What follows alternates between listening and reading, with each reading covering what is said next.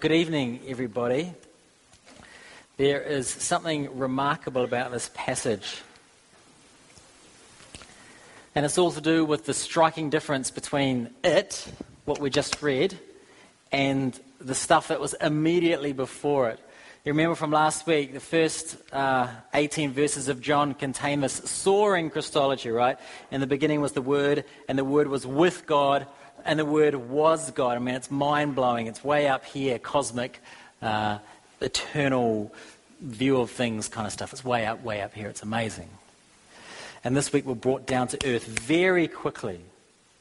Verse 19 starts with John the Baptist being interrogated by some religious leaders. Who are you? What are you doing? It's like the opening scene of some of those movies where, you know, it sort of starts from space looking at Earth and it's all, you know, kind of crazy. And then it kind of zooms quickly in and it gets into a country and quickly, and then it zooms down to like a street scene. It's kind of like that. So we have soaring theology at the start and then bam, straight into this guy being interviewed by these men. Why does it do that? Well, it's not an example of bad writing. It's not like John couldn't think of a good transition here. It's written like this on purpose.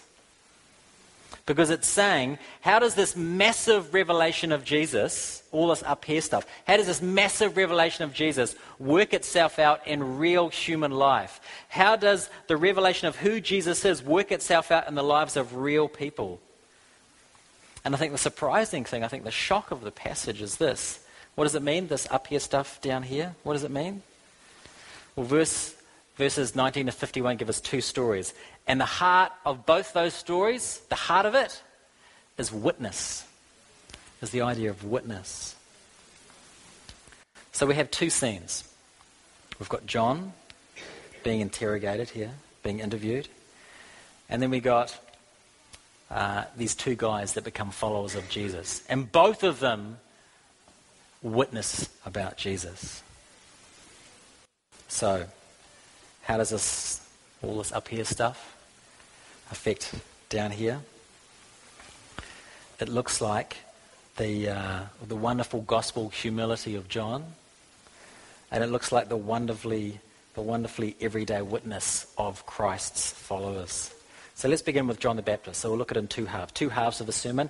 A big half, I guess it's not really a half, but it's like a big half and a kind of a small half, all right?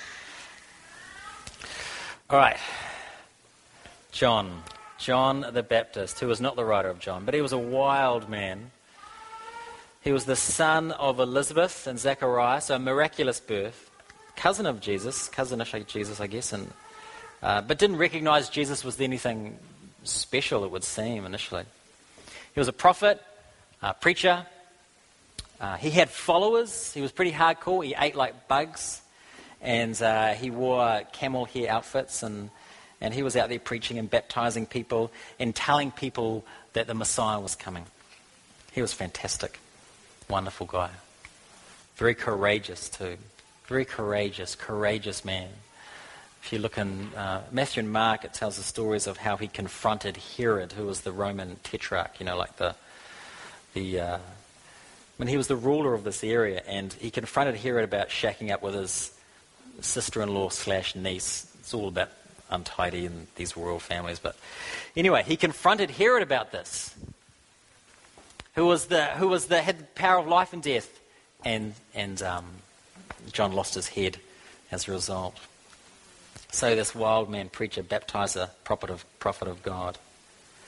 He became quite well known to various religious leaders of the day, and they became quite interested in him. So the Pharisees, who were the Jewish religious leaders, a very powerful group, they were very interested in the minutiae of rule keeping and ritual practices, and so they sent a delegation to interview John and wanted to know what he's doing basically, and they were to interview him and then bring back to their bosses, tell them what was going on. Right? So anyway, from their perspective, John was a terrible interviewee. And we'll come to why in a second. But you look at the first few verses, 19 and forwards there. Who are you? I'm not the Christ. Are you Elijah? I am not. Are you a prophet? No.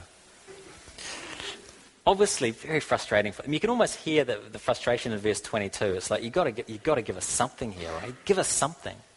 His response was this. Here's his response. I am the voice of one crying out in the wilderness, make straight the way of the Lord, as the prophet Isaiah said. I'm just a voice. I'm just a voice.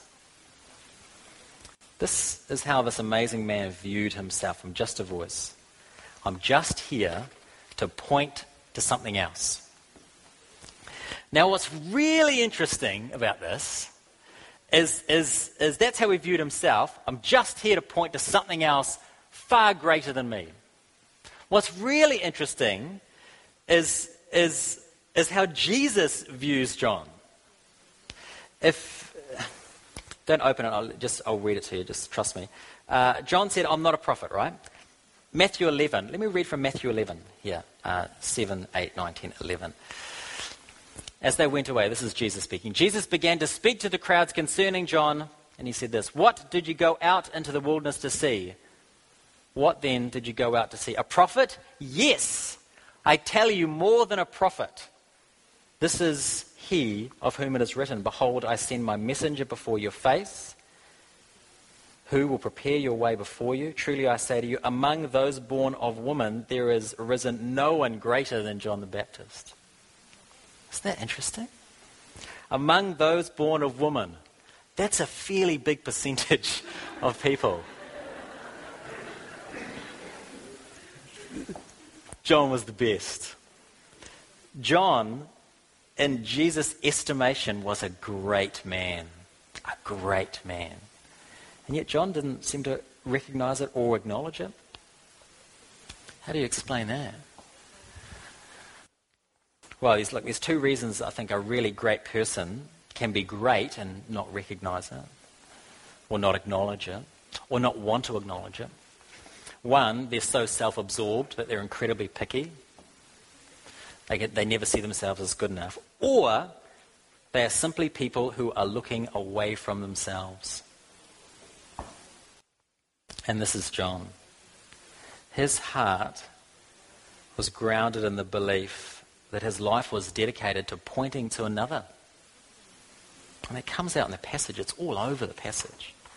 We see it in his interactions with the Pharisees. Like, are you? No. No. I'm just a voice. I'm not here to tell you about me. I'm here to tell you about the Messiah. Verse 26 says, I baptize with water, but, don't get caught up in what I'm doing. It's just a sign, right? The baptism is it's just a sign. It's pointing to something far greater. This artifact of baptizing, what do you want to call it? This is pointing to a greater cleansing that's to come. How else did he describe this Messiah that he was pointing to? Well, how do we see him pointing away from himself to the Messiah? He says this, there's one among you whose sandals I'm not fit to take off. Do you see that there? That's how he describes the person that he's pointing to. There's someone whose sandals I'm not fit to take off. In every culture, there's something that people regard as really disgusting or just really off. In New Zealand, this is helpful actually. Meryl Jones in New Zealand, Sarah Keller, if you're here. These are a couple of people that are heading to New Zealand shortly. In New Zealand, which is actually how you would say it if you're in New Zealand. Sitting on tables. Disgusting in New Zealand. Because a table, it's a true story, in great swaths of culture in New Zealand, it will be really bad form to sit on somebody's table in their home, because tables are where you prepare food and eat food. You don't put your bum on something that you prepare food on. Does that make sense? Meryl Jones, don't sit on a table. You disgust me. All right? In the ancient Near East, people wore sandals. And the streets were gross. The streets were gross, right? It's animal waste. It's disgusting. So at the end of the day, you wouldn't wear your sandals inside because they're covered in, poop, and it's gross, right? Filth and dirt. There's not nice asphalt and stuff everywhere. So you'd take your sandals off at the door. Now, servants, it was so gross that servants would take off your sandals if you're wealthy enough to have servants. Servants would take off your sandals. But there were rules around that.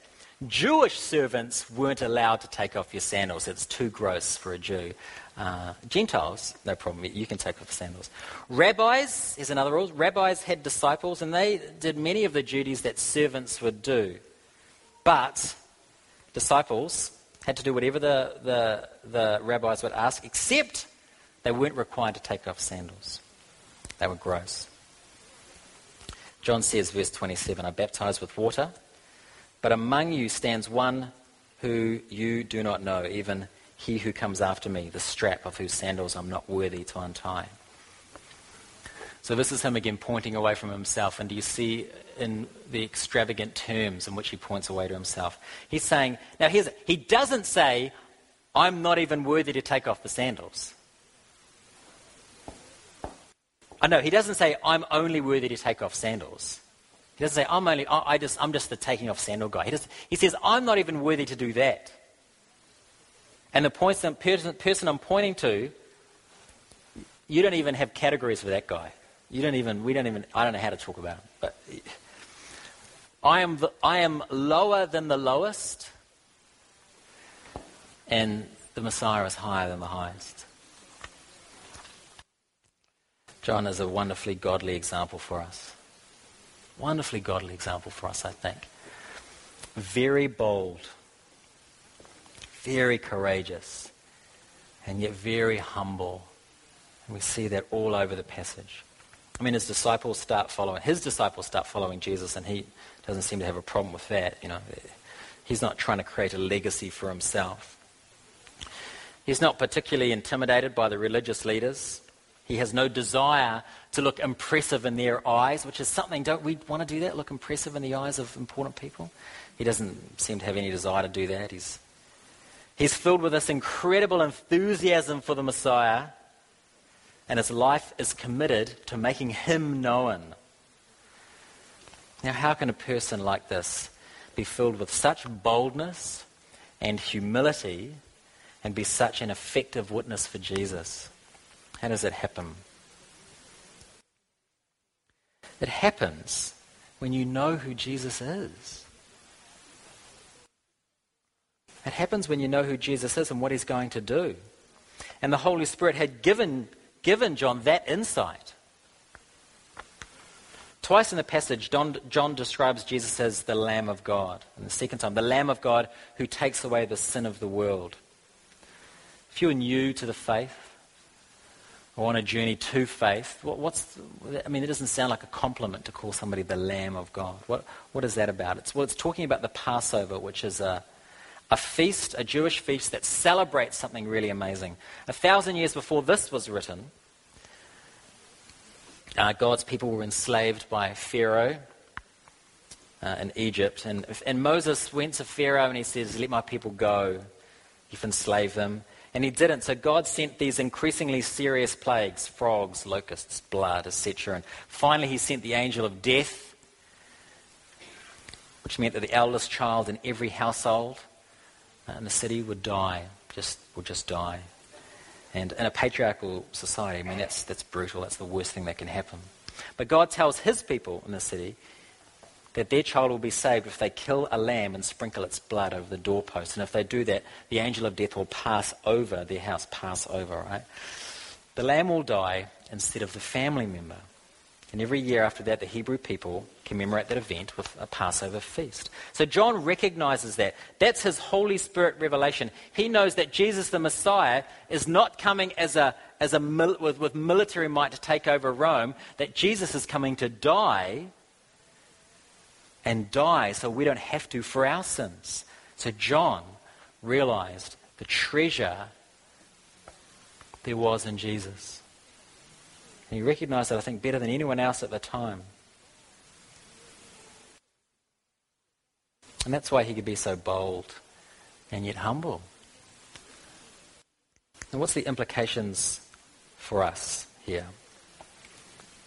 I'll say it simply as I can. Folks, your witness will be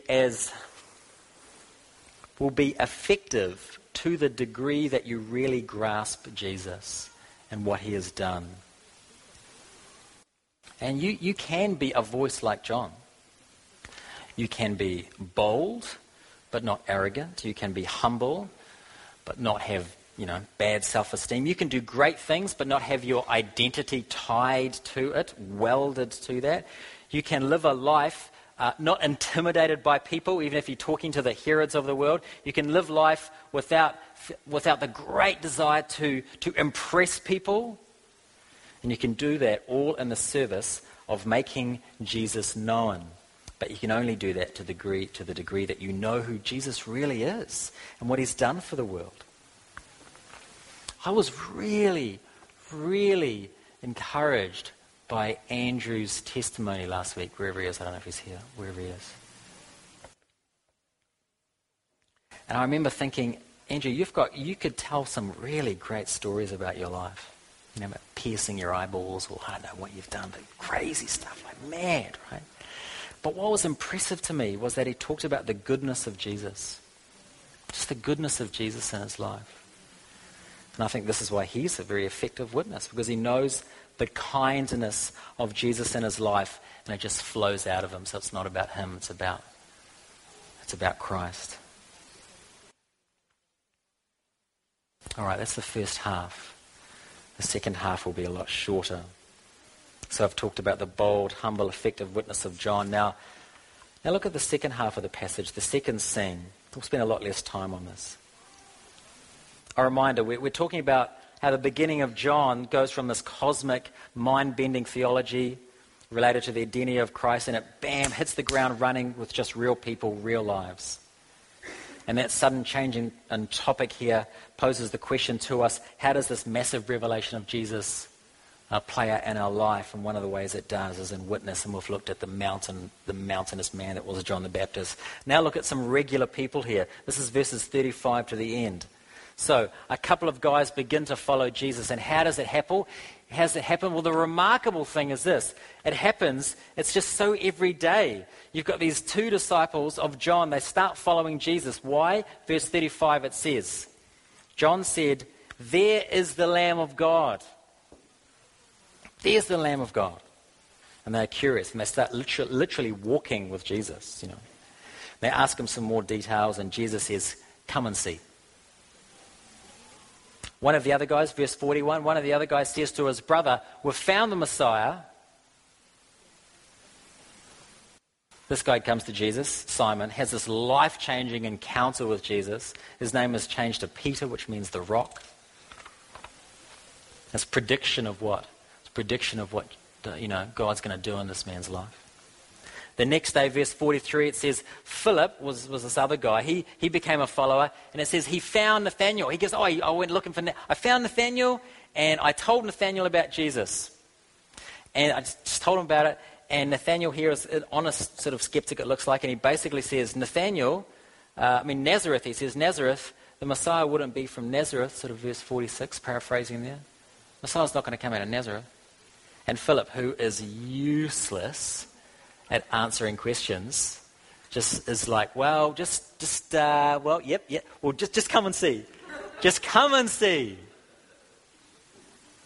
And Nathanael has this life-changing experience with Christ as well.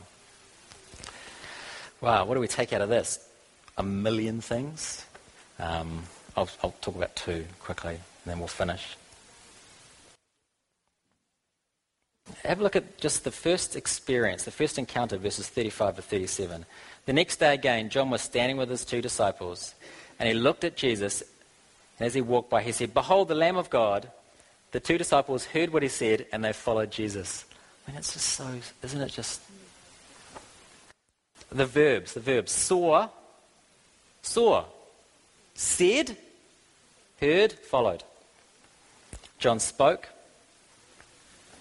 Based on what he saw, this was his simple testimony, and the disciples followed because of what they'd heard. John saw something, he spoke based on that. And the disciples followed because of what they'd heard. And this is just the principle of Christian expansion. The followers of Jesus tell others, and they turn into followers who do the same. And it's very mundane, isn't it? And incredibly miraculous all at the same time. Many of you grew up in Christian families, and you don't know a time when you weren't a Christian. But others of you became followers of Christ as a teen or an adult or child, perhaps. How did it happen? Most of the time it's because someone told you about Jesus. Someone said something to you, right? It's my experience. I was working at Georgie Pie, which is kind of like McDonald's but with meat pies. Fantastic. I mean, try and think of something better than that. You can't, right? Meat pie fast food. Brilliant. And there were Christians who worked there. They just told me about Jesus. And so they said, why don't you come and see? Come to our youth group. And looking back, it was, in New Zealand we have a saying, woeful. Do you have a saying over here? Woeful? Woeful? It inspired woe. It was so bad, looking back. It was so bad. I just thought it was the best thing I'd ever experienced in my life, in terms of community and love. They just invited me. Let me say this really, really plainly. A lot of you here have a lot to offer and are not helping people find Jesus. And perhaps you don't want to embarrass yourself or cause problems. And perhaps you think you don't have the skills. Perhaps you don't have any non-Christian friends. This is a problem I have. Work at a church, hang out with a bunch of church people, married to Christians. Christian, you know. I joined my PTA, you know, my parent advice, whatever it's called, the parent council at my girls' preschool. I don't want to be involved, but I thought, how am I going to meet people who aren't Christian? So I joined. I'm like one of the 4 parents now that run. I think, as far as I can tell, I'm the only Christian at the school. Look, whatever reason you have, skills or don't know non-Christians or don't want to embarrass yourself or cause problems or whatever the reason, pray. This is what I'd say. I'd say pray that you would see Jesus. Pray that you would see Jesus. That you would know the fullness of Jesus in your heart. That you would have this testimony of transformation in your life. And I think when you really know Jesus, when you know the fullness of Christ in your heart, some of those reasons for not sharing, I think, drift. I think they just sort of drift off into the peripherals, I think. Second thing I'll say about the second lot here is that, Philip is a great example. Didn't know what he was talking about, right? Didn't have a good answer to what was a reasonable question. Just come and see. He was just so excited. Second thing I'll say about these interactions is this great phrase, come and see, which I've mentioned a few times already here. It's used twice in the passage. What does it mean, come and see? It means I can't answer all your questions, and maybe even if I could, would it make a difference? But what I want you to do is I just want you to see Jesus for yourself. What else does come and see mean? It means let's find out together. Let's do this in community. When sharing your faith, you don't say, go and find out. Come and see. Meet with me. Let's look at this together. Let's read the Bible together. I'll pick you up for church. Come to my small group. It's come and see and experience what I experience regularly. It's awesome. I can't maybe always explain it to you that well, but I want you to experience it. I want you to see it for yourself. I want you to encounter Jesus for yourself, but let's do it in the context of a community. I just think that stuff jumps out of this passage. It's so everyday, isn't it? And it's community-based. Folks, I'm going to finish up here, which means I'm going to talk for a while longer, but just for 1 minute, all right? This passage, these everyday events, they come immediately after the prologue. That incredible prologue, in the beginning was the Word. Because knowing Jesus should make a real difference in your life. It should make a profound difference in your life. And one of the differences is this, that you should be aware of the treasure you have in Jesus and have a great desire to share it and it be shared with boldness and humility and enthusiasm. If that sounds really daunting to you or too hard for you, pray for a fresh vision of Jesus in your life, that you would see him. Do something courageous. Talk to Andrew, who's running this 4-week Bible study on how to share your faith. From the church's end, how do I want to help you do this? How can we help you do this? I think this is a very important passage for us as a congregation and a church. And I think this is going to be a year of reorientation for St. John's, because I think because of the Anglican crisis and using a rented space rather than our beautiful old cathedral that we had, I think it's been very easy for us to be inward looking. And I believe God is calling us to look outward again. And you'll see this pop up in a variety of ways around here. One of the ways is these monthly testimonies, where you'll be encouraged by people coming to faith, and it'll dawn on you, wow, people actually become Christians. Like regular guys and girls, they become Christians. It's amazing. You'll be encouraged by that. Andrew's group. We'll be talking about missional communities, starting missional communities. We're going to hear more about that shortly. Hopefully you'll start to see it more in the preaching. Jordan and I and whoever's preaching up here will directly address how the passage relates to people who are exploring faith, people who don't know Christ. Where it's appropriate in the passage, we'll say something like, if you don't know Christ, here's what the passage is saying to you. In my ideal world, every week you'll be sitting there thinking, I wish I'd have brought my non-Christian friend along, because what the preacher just said was really relevant. They were just talking to me about that the other day. We'll be doing this because we want you to share your faith. I want you to share your faith. And this is the simple everyday way that God grows his church, and it's through people experiencing Jesus and inviting others to do the same. I want to make sure that I'm doing everything I can to help you with that, to help you experience Jesus and to help you share that faith. If you want to talk more about that, I'd love to chat more about that with you. Amen.